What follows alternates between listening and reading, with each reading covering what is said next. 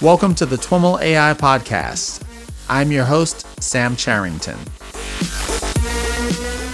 Thanks so much for joining us. And if this is your first time, I invite you to hit subscribe in Apple Podcasts, Spotify, YouTube, or wherever else you might be listening to the show. All right, everyone. Welcome to our annual coverage of the AWS reInvent Conference.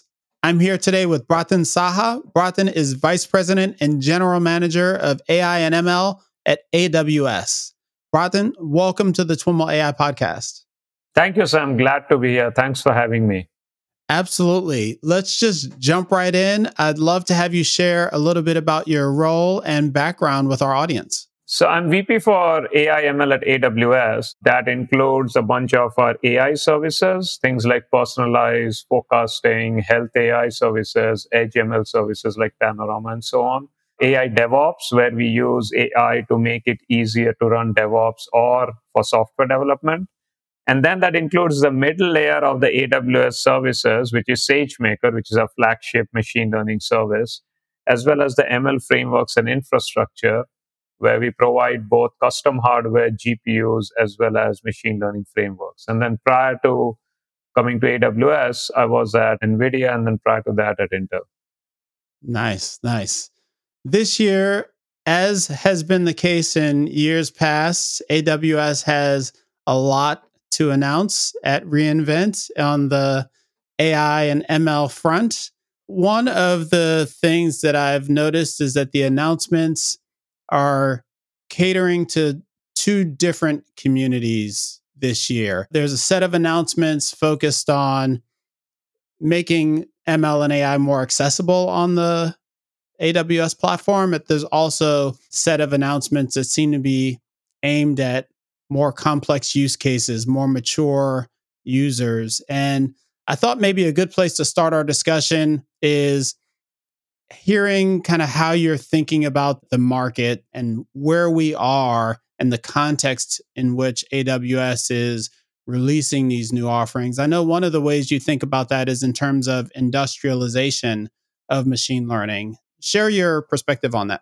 It's indeed true that we have been releasing and we are going to be releasing features in terms of two customer personas. One of them, as you suggested, is the machine learning practitioner, and our goal there is to make it easier and easier to build machine learning models and train and deploy machine learning models. And to set some context, this year in 2021, we have customers who many of whom want to deploy 1 million models each.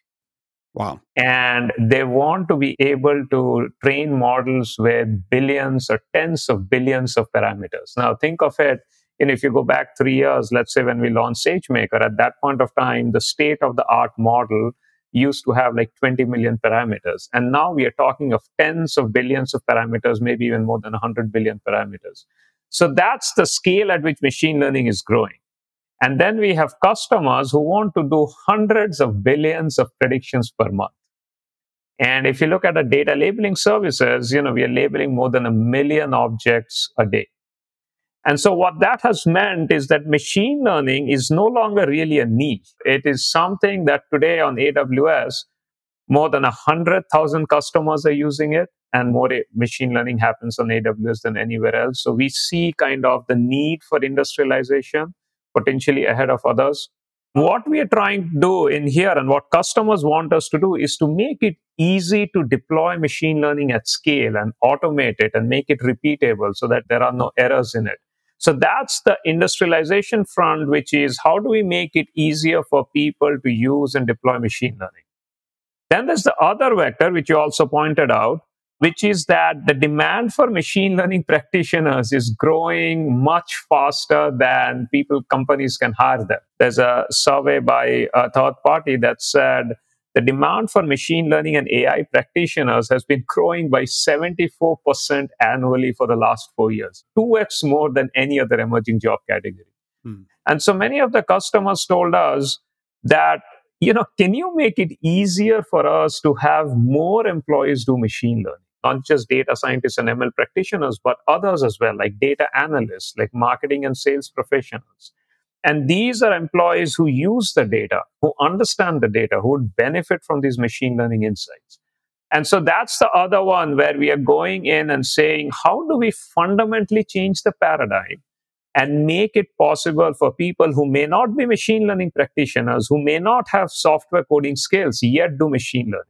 And so that is where we are doing a lot of no code, low code tools. And that is where SageMaker Canvas comes in. It's really about two things. One is democratizing access across many more employees through no code, low code machine learning tools. The other is making it easier and easier for machine learning practitioners to build and deploy machine learning at scale, because the amount of deployment going on has really increased a lot by orders of magnitude. Awesome. Let's jump right into some of the announcements. You mentioned Canvas, and that is a no code environment. Tell us a little bit more about the kind of the design center of Canvas and what you're going for there. Yeah, and this is a time when we are taking SageMaker to a new audience. Up until now, we were looking more at ML practitioners, ML ops engineers, software developers. And this is going to an audience like analysts and sales and marketing professionals who don't want to necessarily be doing coding, but who still want to be using machine learning. And so Canvas is, we completely redid the UX so that starts from the use case. You may want to do churn prediction, you may want to do sales forecasting and so on. So it starts from the use case. You don't have to write a single line of code. You can access data sources, multiple kinds of data sources on-prem or in the cloud. And then Canvas will automatically do the data transformations that you need to get done. It'll automatically build the right model for your use case.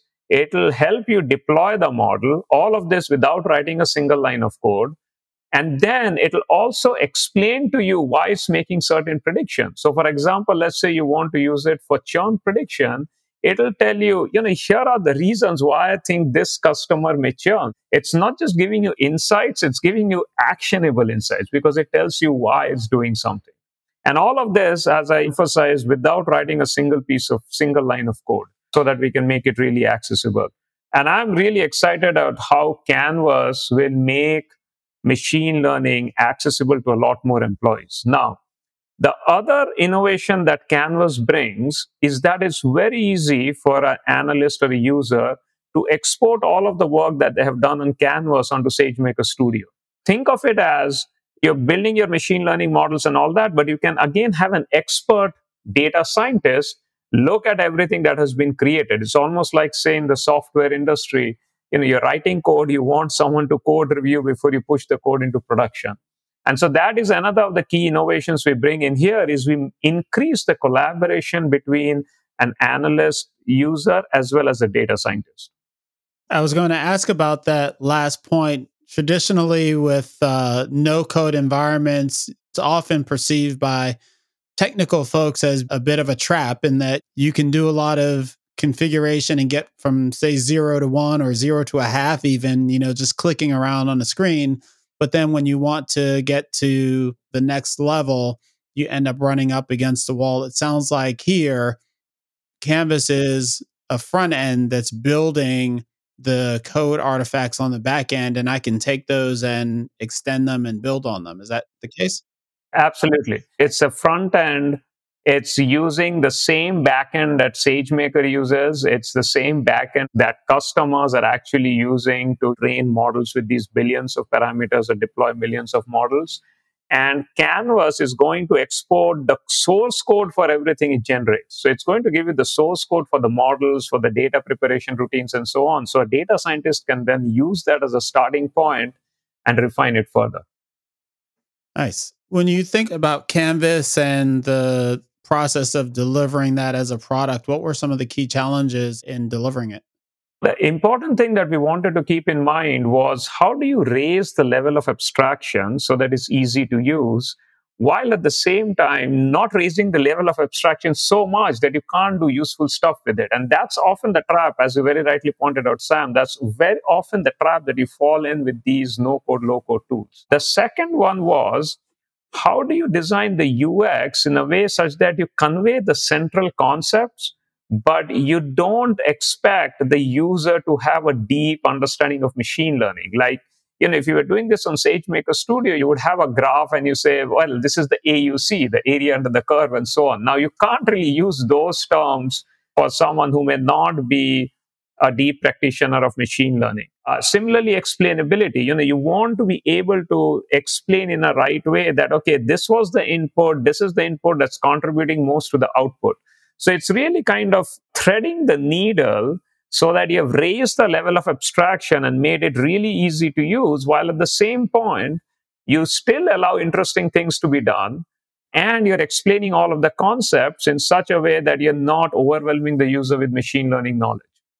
Mm-hmm. Is there an example of one of those trade offs that you made in the product and how it played out? Yeah, one of the things, for example, is if you think about a normal kind of a SageMaker Studio kind of an environment where you have a notebook, and a notebook is an interactive environment for doing machine learning. So, you do get an interactivity there and you know what's going on. In the case of Canvas, we couldn't give that interactive environment like a notebook. It has to be much higher level. And what that means is that your backend needs to be much more snappy now, because you can't really take a few hours to train your models. You need to be able to give quick feedback. You need to have indicators that says how much of the job has progressed. You need to be able to explain at a much more intuitive level what your data sets look like, what kind of data permutations you're allowed to do, what kind of filtering you're allowed to do. So we really had to rethink from the perspective of a very different kind of a user. Mm-hmm. And I imagine, given the description you just gave, that the target use cases are kind of those core structured data types of use cases as opposed to computer vision or NLP or things like that. Yes. It's really more of structured data, tabular data, sales forecasting, churn prediction, fraud detection, that kind of stuff. Like things that a data analyst or sales professional, marketing professional is using all the time. So it's really meant for tabular structured data. Awesome. Along those lines, targeting this kind of democratization end of the user spectrum, if we can say it thusly, you are also announcing SageMaker Studio Lab. Tell us about that offering.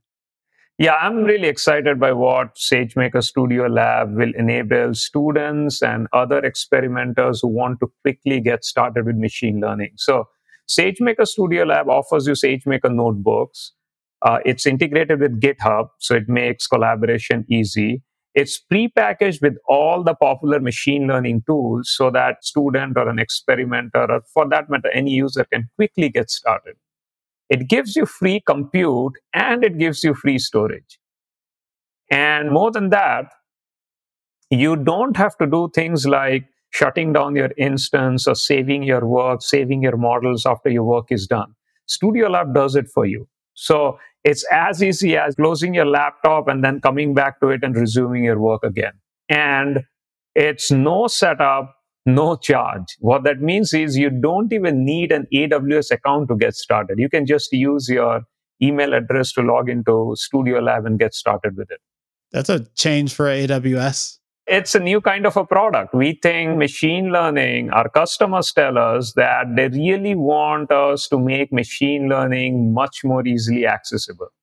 And so we really looked at what are the friction points. We believe there'll be a lot more people wanting to do machine learning tomorrow than there is today. And so it's really important for us to help customers leverage machine learning, just as we at Amazon have been doing it for a long time. And so we think it's really important to make it easy for students, experimenters, others, and customers to get started. So it's indeed a pretty groundbreaking, game-changing product. Mm-hmm. There are other lab offerings out in the market, and they are typically limited by the amount of time you can access them or the type of compute that you can get access to. What are the constraints with Studio Lab? We have talked to customers and we have looked at the typical usage scenario, and the kind of limits that we have, we believe are more than sufficient for the typical usage scenarios. So you can use both CPUs and GPUs. There's a time limit for it, 12 hours at launch. But those should capture the majority of the usage. You get not just CPUs, but you get GPUs as well. And the other thing that I'll mention is there is encryption at rest, encryption at transit. So, it comes with really good security properties. And that is really hard to build because you're building this thing where you expect a lot of people to use it because of the nature of the product. At the same time, you want to make sure that this is something that maybe a scientist at an enterprise is comfortable using it. Mhm. And so we had to take a lot of care to kind of marry these two paradigms in the sense that you just don't want to throw out an AWS product that doesn't have the highest levels of security. And then the other thing that Studio Lab, in my mind, does really well is it's not two different islands. It's not that SageMaker Studio Lab is a separate island and SageMaker Studio is a separate island. And SageMaker Studio is the enterprise class, the most popular machine learning platform today for enterprises. When you're using Studio Lab, you can actually easily transfer all of your work to Studio. You can get started, you can do your training with a small data set if you want, do some experiments, and then you say, now let me actually do it on a much larger data set, or let me use a much larger model. You can just export all of your work to Studio and then get all of the features that SageMaker provides. So I think that thing of still providing good enterprise class security guarantees. So we didn't make it two different islands, while at the same time giving it all of the properties of free compute, free storage, easy to use, easy to get started, no AWS account needed. That needed a lot of innovation by the teams.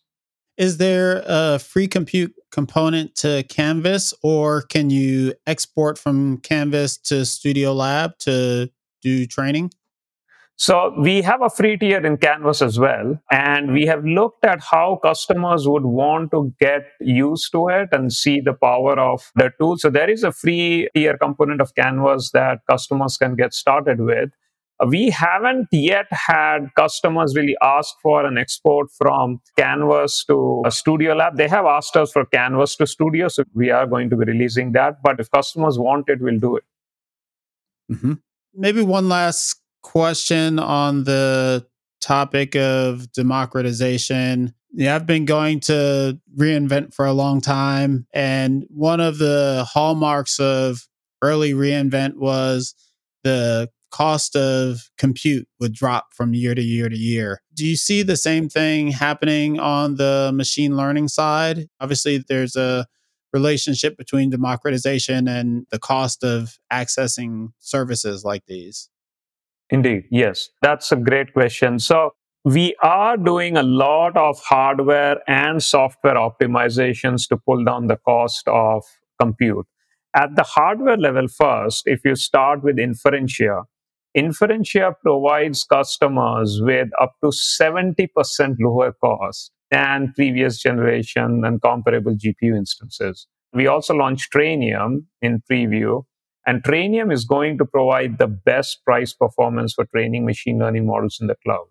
And then if you look at, for inference, we have a G5 instances, and the G5 instances are also much more powerful than the previous generation G4DN instances. And the same with on the machine learning training side, same with the P4D instances, which are up to 60% lower cost than the previous generation P3, P3DN instances. So there's that aspect of reducing the hardware infrastructure cost by continuously innovating, bringing out new GPUs, bringing out new custom accelerators. Then there is the software optimizations that add on top of it. Okay. And when you think of that, for example, we are releasing serverless inference. And what serverless inference does is it gives you pay per use.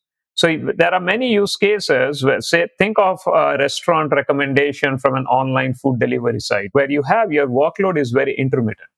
And so customers don't want their instance to be running all the time at that time. And so today they build complex workflows to shut down their instances. So we are bringing out SageMaker serverless inference that will automatically provision instances for you, scale it up and down based on your traffic, and then shut down the instance. So if there's no traffic, you pay nothing.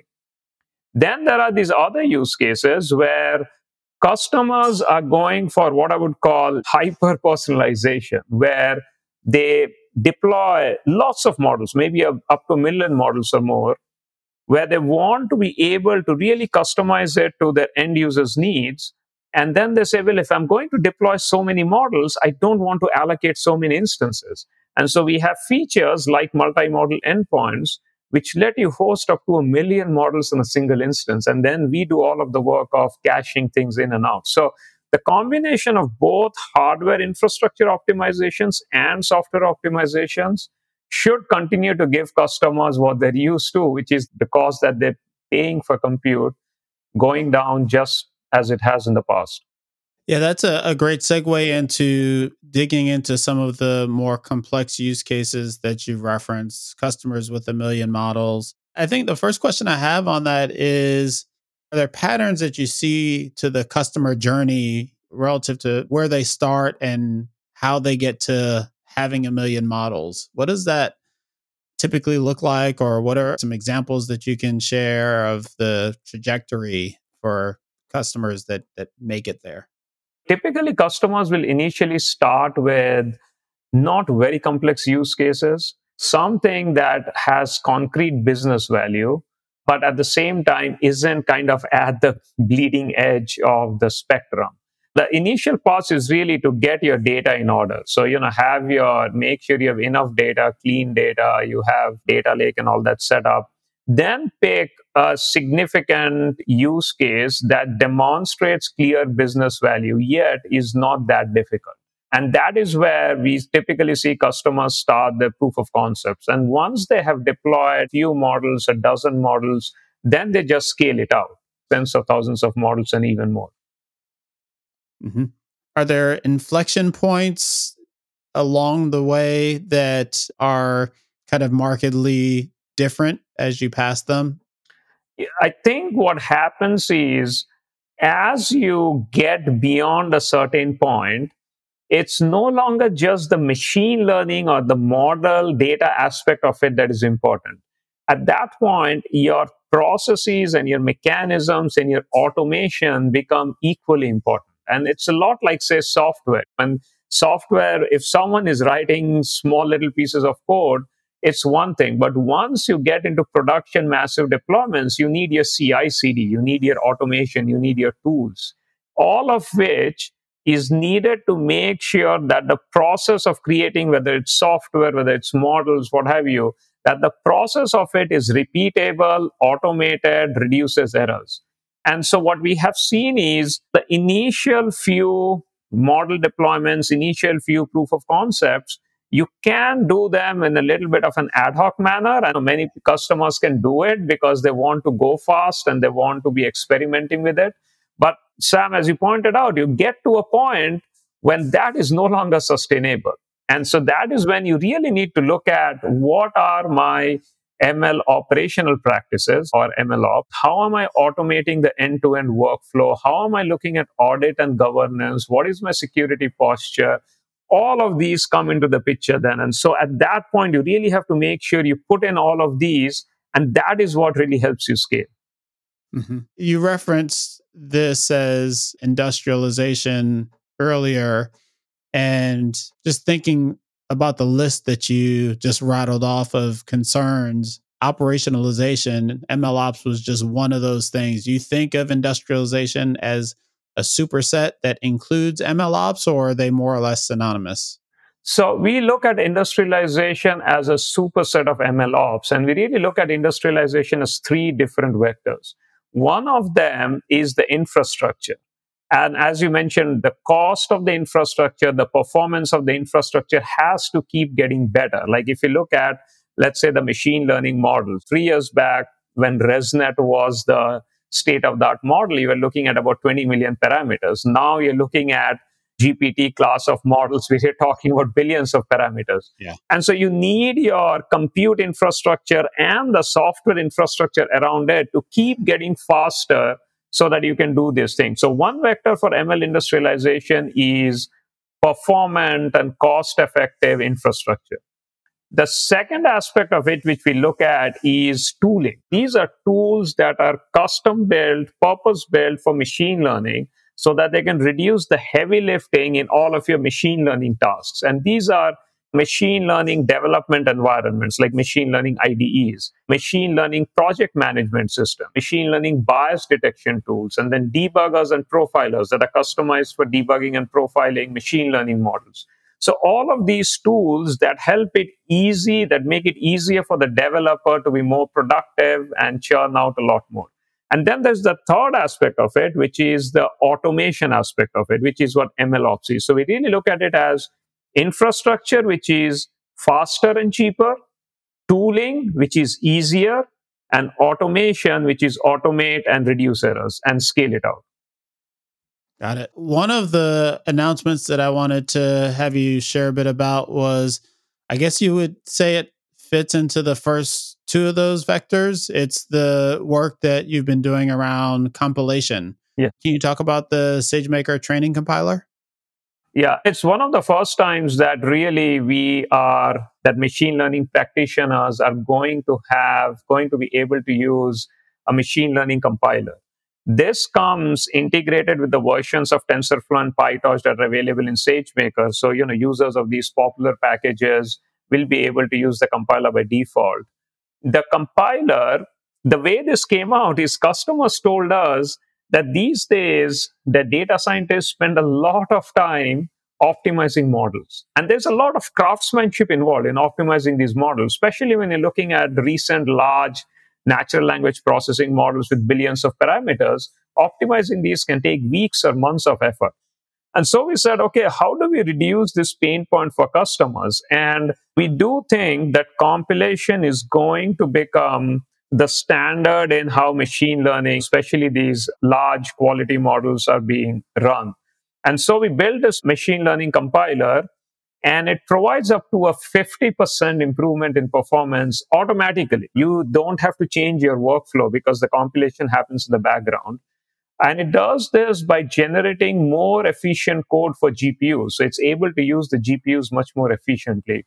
We think it is yet another tool that does the things you mentioned. It's a tool that makes it easier for you to optimize models. And at the same time, you ultimately get better performance or lower cost because things just run faster. Mm-hmm. And now this isn't AWS's first experiment or first, product that's based on a compiler. Neo had a compilation aspect to it based on TVM, open source project. Is this one also based on TVM? It is. So it shares some lineage from Neo. Okay. As you point out, Neo was meant for compilation on edge devices. So the constraints there were more about how do I reduce the memory consumption and how do I reduce the footprint so that it can be executed on edge devices. In this case, it's more about in the cloud. So we don't really have the similar kind of constraints in terms of memory footprint and so on, resource constraints. It does use the similar intermediate form as TVM. And we have also used XLA for the front end so that we could compile down from TensorFlow and PyTorch onto the intermediate representation. But there's a lot of heritage that they share. Got it. And in terms of, and the focus for this is specifically training as opposed to inference. Right. It's really training. And I think customers will really get benefit when they use these large models, like these recent large natural language processing models, because especially if you're training something for many hours, that is when getting a 50% boost helps. If you're doing, let's say, smaller models, XGBoost or these regressions and so on, which these days can run in minutes in powerful machines, their customers won't see a lot of benefit. So it's really intended for these large models, which are becoming very popular with customers these days. And how much are you seeing folks training these large models from scratch relative to kind of transfer learning, fine tuning, and using a pre-trained model? In, let's say, the GPT-2 kind of a GPT slash star kind of models, whether it's Robota or GPT star. In these large models, we do see customers training them from scratch. And we have seen customers who take these models and training them on different corpus of text, for example. Someone wanting to train it on a corpus of financial text, someone wanting to train it on a corpus of other different kinds of text. So we do see that happen. I mean, transfer learning is also there. We have also seen some customers start with a pre-trained model and then do transfer learning. But many of our large customers, many of the startups are actually taking these large models and training them on different bodies of text to be able to create much more customized offerings.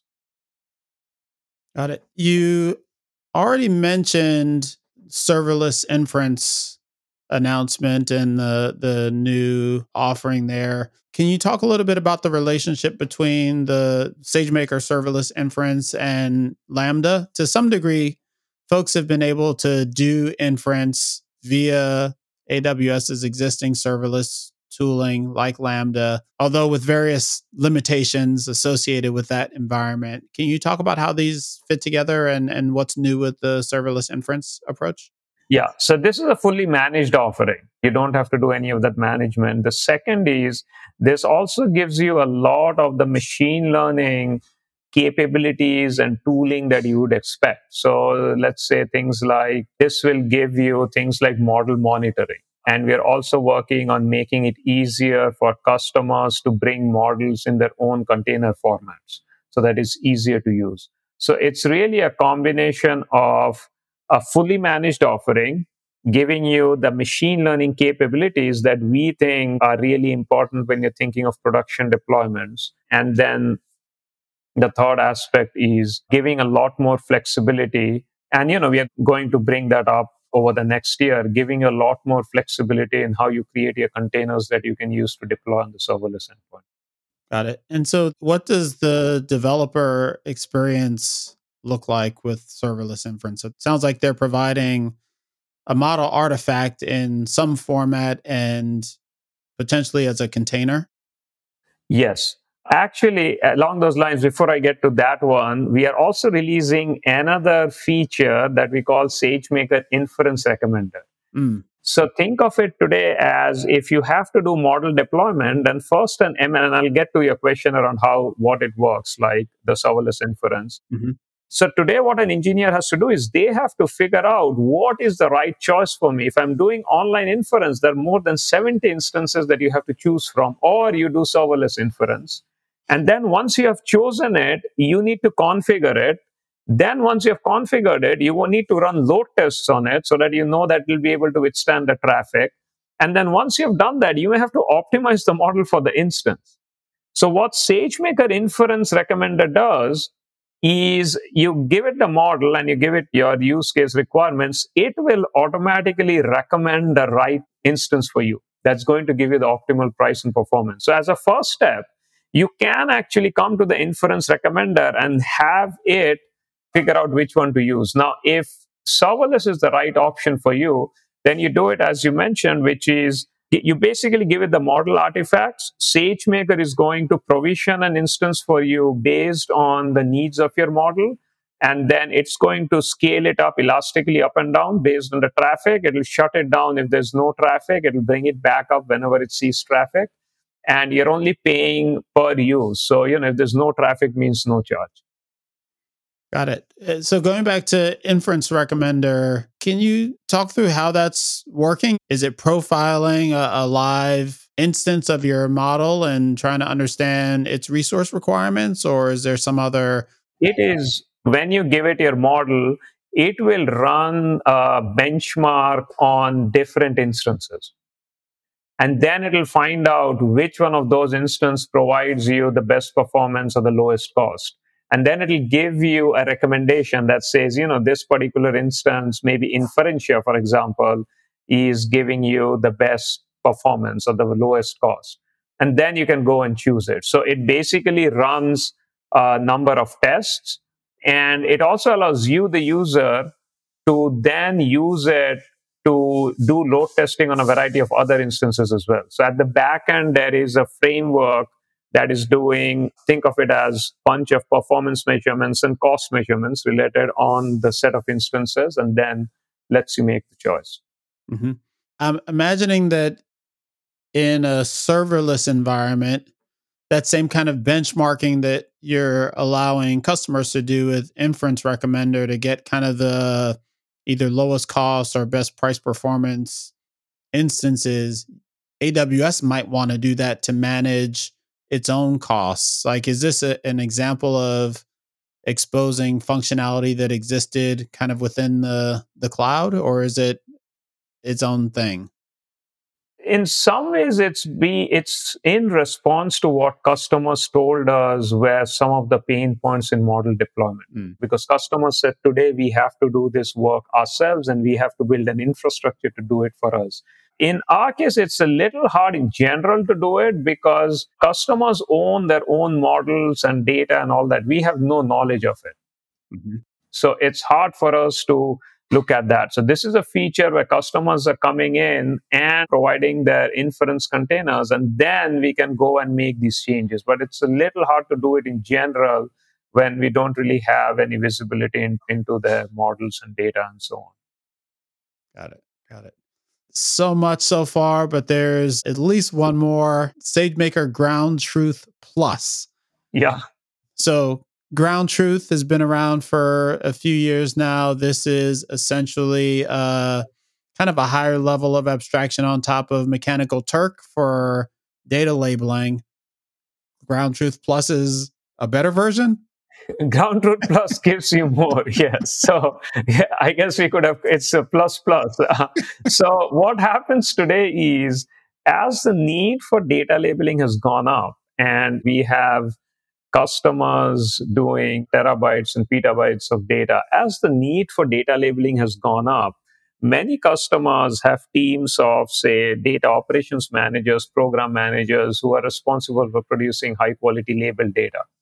Now, today, when you're using ground truth or even in general, these customer teams have to set up the labeling workforce. And then they have to validate the output of the labeled data. Then they have to manage some of these workforces. And that can be daunting for some of these teams.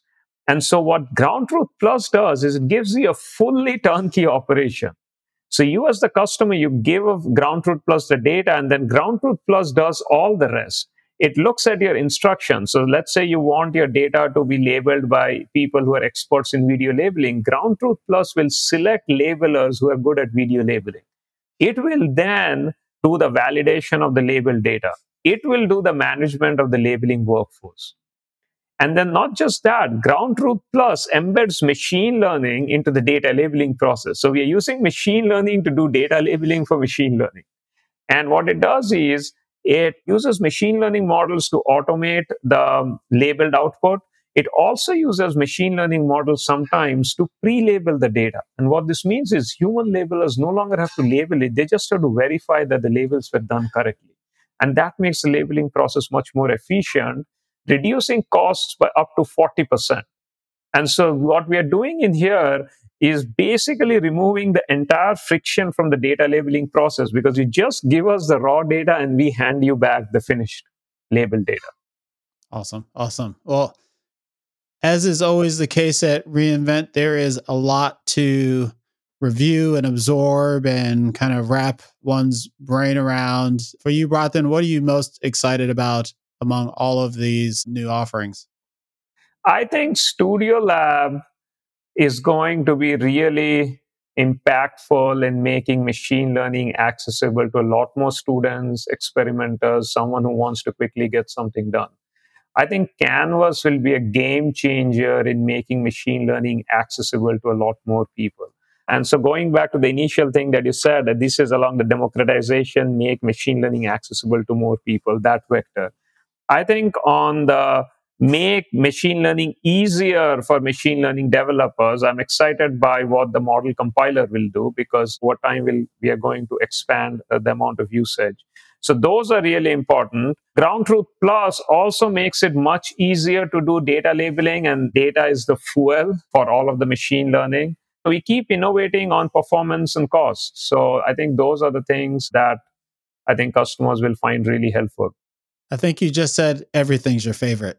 Well, it's hard to pick between so many things, but I think if I had to pick the top three, I would pick Studio Lab and Canvas. And then on the technology side, I think the model compiler, because I think those are really going to push the frontier in new ways. Awesome. Awesome. Well, Bratin, thanks so much for getting us all caught up on AWS's announcements.